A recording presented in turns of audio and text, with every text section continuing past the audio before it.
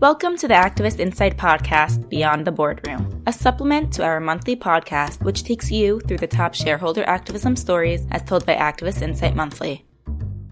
Here we'll discuss shareholder activism with some of the industry's top experts. I'm Ilana DeRay, a financial reporter with Activist Insight, and today we'll chat with Dan Zacchei from Sloane & Company. Dan is a managing director at Sloane, where he advises a range of clients on communication strategies around shareholder activism, M&A, restructuring, and more. Today, Dan will give us a few tips on how to run a successful PR campaign. Hi, Dan. Welcome to the show. In your opinion, what are the key elements of a successful PR campaign? Well, first of all, thanks for having me. I think that some key elements that are really important when you're talking about how PR can support an activism campaign, whether you're on the company side or on the investor side, one key thing is definitely strategy and organization. So you have to really understand going into the campaign, what are the main objectives that you're trying to achieve? For example, is this a fight where moving the needle with the retail vote is really going to be what matters? Are ISS and Glass Lewis going to decide the contest?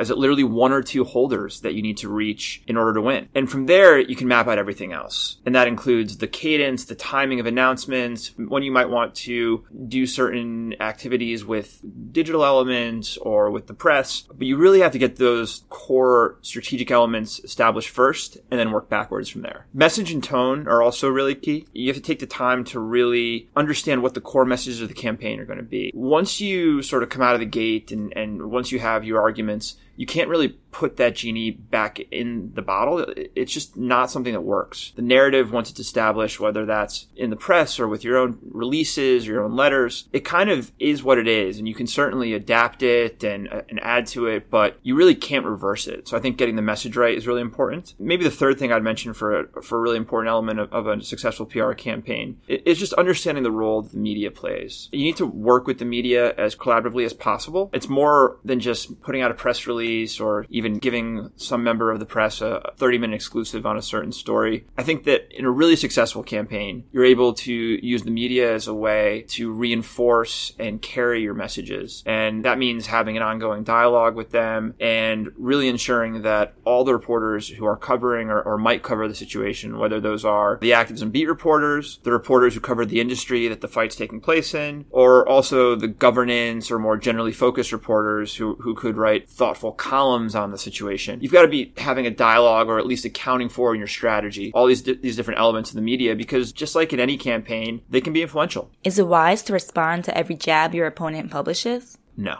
Look, if the other side says something that doesn't really land a punch or maybe even makes them come off looking desperate or unhinged, let them. You don't want to bail them out by then coming in over the top with something that's even more shrill, right? So that can kind of get out of hand.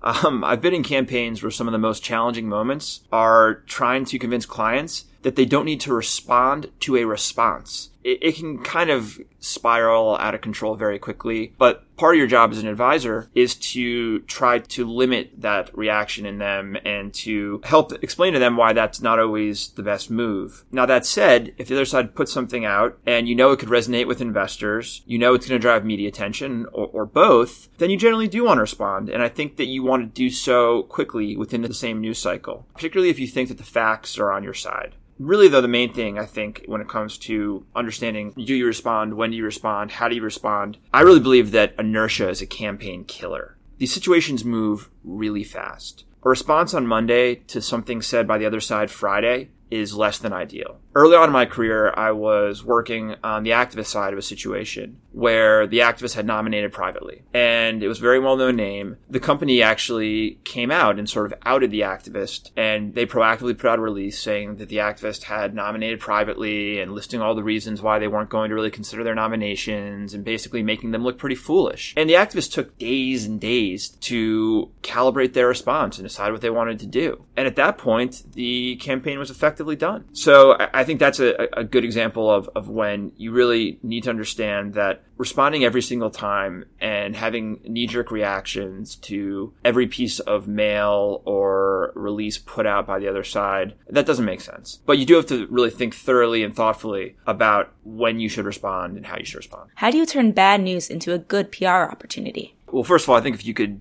guarantee that then you'd be right up there with those guys turning water into wine, and you'd have a very, very successful career in public relations. But it's not really always about turning bad news into good. I think most investors and media are really smart. You can't spin your way out of a bad TSR performance or just a disappointing quarter. That said, I think there's really an advantage you can have when you're able to get out ahead of something that would typically be perceived as bad news, right? For example, if you're taking a legal action or making a decision that would be perceived as limiting the rights of shareholders, which obviously most other shareholders, as well as the index funds and the proxy advisory firms, they hate. So if you can take something like that and really own the narrative around it, explain why it makes sense, why it's actually good for all shareholders, that can be effective. And a lot of times in a campaign, even among very smart advisors, you will encounter hesitancy to be proactive or to get out ahead of things or to be aggressive, and with good reason, right? Everyone wants to make sure that they're being prudent and that they're being smart. But if you're going to be announcing something that is going to fall in that category of quote unquote bad news, you've got to try something different than just putting it out there and hoping for the best. Another example would be I was on a fight last year. It was a control fight, so stakes were pretty high. And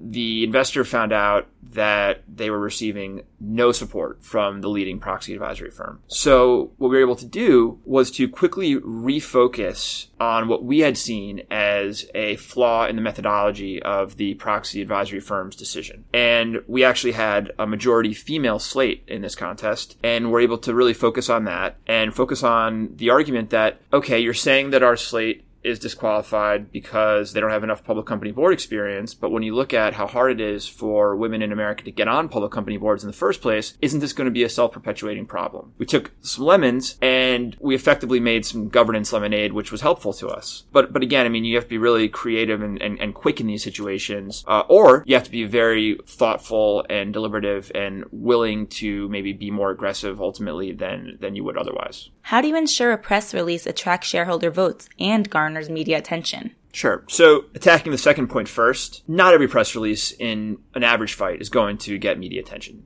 And that's absolutely fine. Now, clients don't always understand that, but it's absolutely fine. Because if you are involved in a situation where the company is a mid-cap that some people know, but not everyone knows, and you're putting out your 9th press release in the past 3 weeks, it's not necessarily news. Now, that said, there are ways that you can, I think, make sure that the releases and letters and news moments that really matter do get media coverage. I think that working with the press ahead of time to ensure that they understand the news is coming, to ensure they understand what the news means, using the ability to give something under embargo or as an exclusive to the right outlet, that can also really help your story. You know, and again, it's all about having that ongoing dialogue with the media and understanding sort of how to utilize the press and social media as another channel to help you reach investors. In terms of ensuring that your press release attracts shareholder votes, you can certainly do lots of things like put graphics and colors and charts, and that is really helpful, particularly with retail investors who are getting inundated with mailings and maybe aren't going to sit down and read a 14-page letter. But I think when it comes to getting votes from the large institutions who ultimately decide most fights, right? It's got to be about the content, and it's about making sure that you're staying on message, that you're concise, that it's understandable, that you're persuasive. So not to keep reverting back to my first points, but you really have to be consistent and confident in your message. When is the best time to send out a press release, and why? Well, I guess that depends on whether you want people to see it or not. On the show The West Wing, they used to call dumping bad news on a Friday afternoon taking out the trash. And I think traditionally that's still kind of held, but it's also a bit of a red flag for anyone who is paying attention that this is something the company or the investor does not want you to see. So it can backfire a little bit these days. Look, I mean, there's not a tremendous amount of science to this. Generally, we like to get a release out pre-market at 8 or 9 a.m. It can get a little trickier when when you think the other side might have news too, right? A great example of this is around ISS and Glass Lewis recommendations, where both sides are scrambling to get their perspective on the ruling and what elements of the recommendation they liked out there ahead of the other to drive the press and reactions. And in those cases, you'll oftentimes see releases going out at 6 a.m. just to get out there first. So it depends. And look, back to talking earlier about the need to be quick in these situations and not to sit on things forever and ever. We've had times where I'm happy just to get something out. I don't care if it's at 3 o'clock or even 4:30 or 5 o'clock. And you have time zones that come into play. So really, the time absolutely matters. You want press releases to be seen by people that are important and by the largest number of constituents possible. But there are a lot of nuances that can come into play there. What are some common mistakes you try to encourage clients to avoid? How much time do you have? Tell me what you got. No, so look, I think the biggest mistake that clients make, and this is definitely most common when you're working with someone involved in their first proxy contest, which is almost always the case on the corporate side, but is often the case with large shareholders who have never done a proxy fight before. There's the real danger of letting things get too emotional.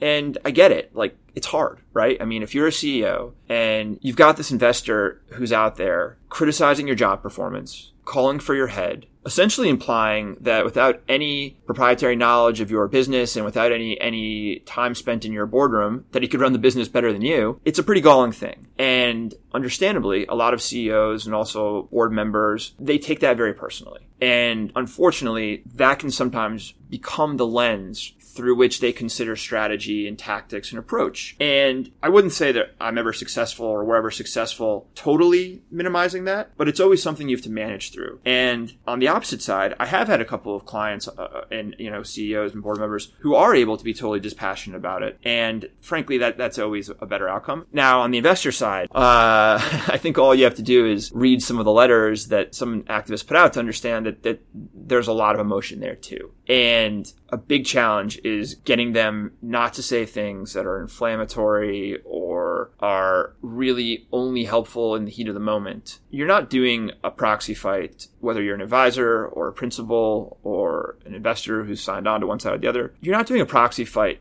to have fun or feel good. You're doing it ultimately because you believe in your case and you believe in your side and you believe in your arguments. So really limiting that emotional element is so key. We talked about this a little bit, but we find this in a lot of contests. Just minimizing that instinct to respond to every single point. A rebuttal deck to a 50-page presentation can't be 150 pages. People just aren't going to digest it. They're not going to care. So you have to always prioritize what arguments make sense to include and to put out there, and which ones don't, right? Which ones can you just maybe address in one-on-one investor conversations? Which ones can you tackle in your next letter as opposed to having to issue a statement on the back of what they're saying in order to get your points across? And again, I understand, right? You see someone either saying something about your company or saying something about your fund or your integrity that you believe is an attack on you and is untrue. The natural human response is to want to punch back.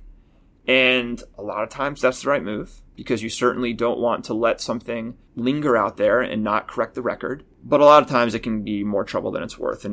And again, trying to manage that natural instinct within clients is always a challenge. Similarly, I think that, and this is usually when the yelling and the displeasure falls on myself or the other PR or IR advisors, you can't fixate on one bad story, right? You just can't, because with the exception of a couple of campaigns I've been part of, there's always going to be one bad story. More likely, there are going to be a number of bad stories, or at least stories out there, or even analysts, sell-side reports out there that are imperfect.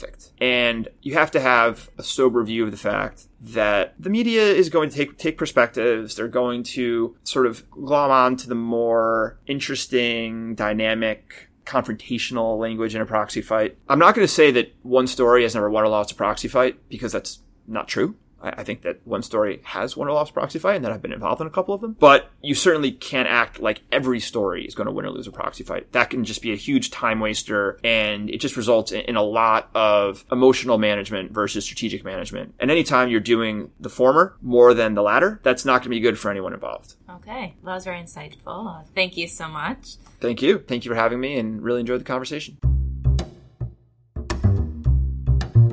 That was Dan Zacchei, a managing director at Sloane & Co. That's it for this episode of the Activist Insight podcast, Beyond the Boardroom. If you would like to join us on a future episode, or if you have any comments or questions, please email press@activistinsight.com. Please do rate and review the podcast on whichever platform you are using to help others access our reporting. I'm Ilana DeRay. Thanks for listening.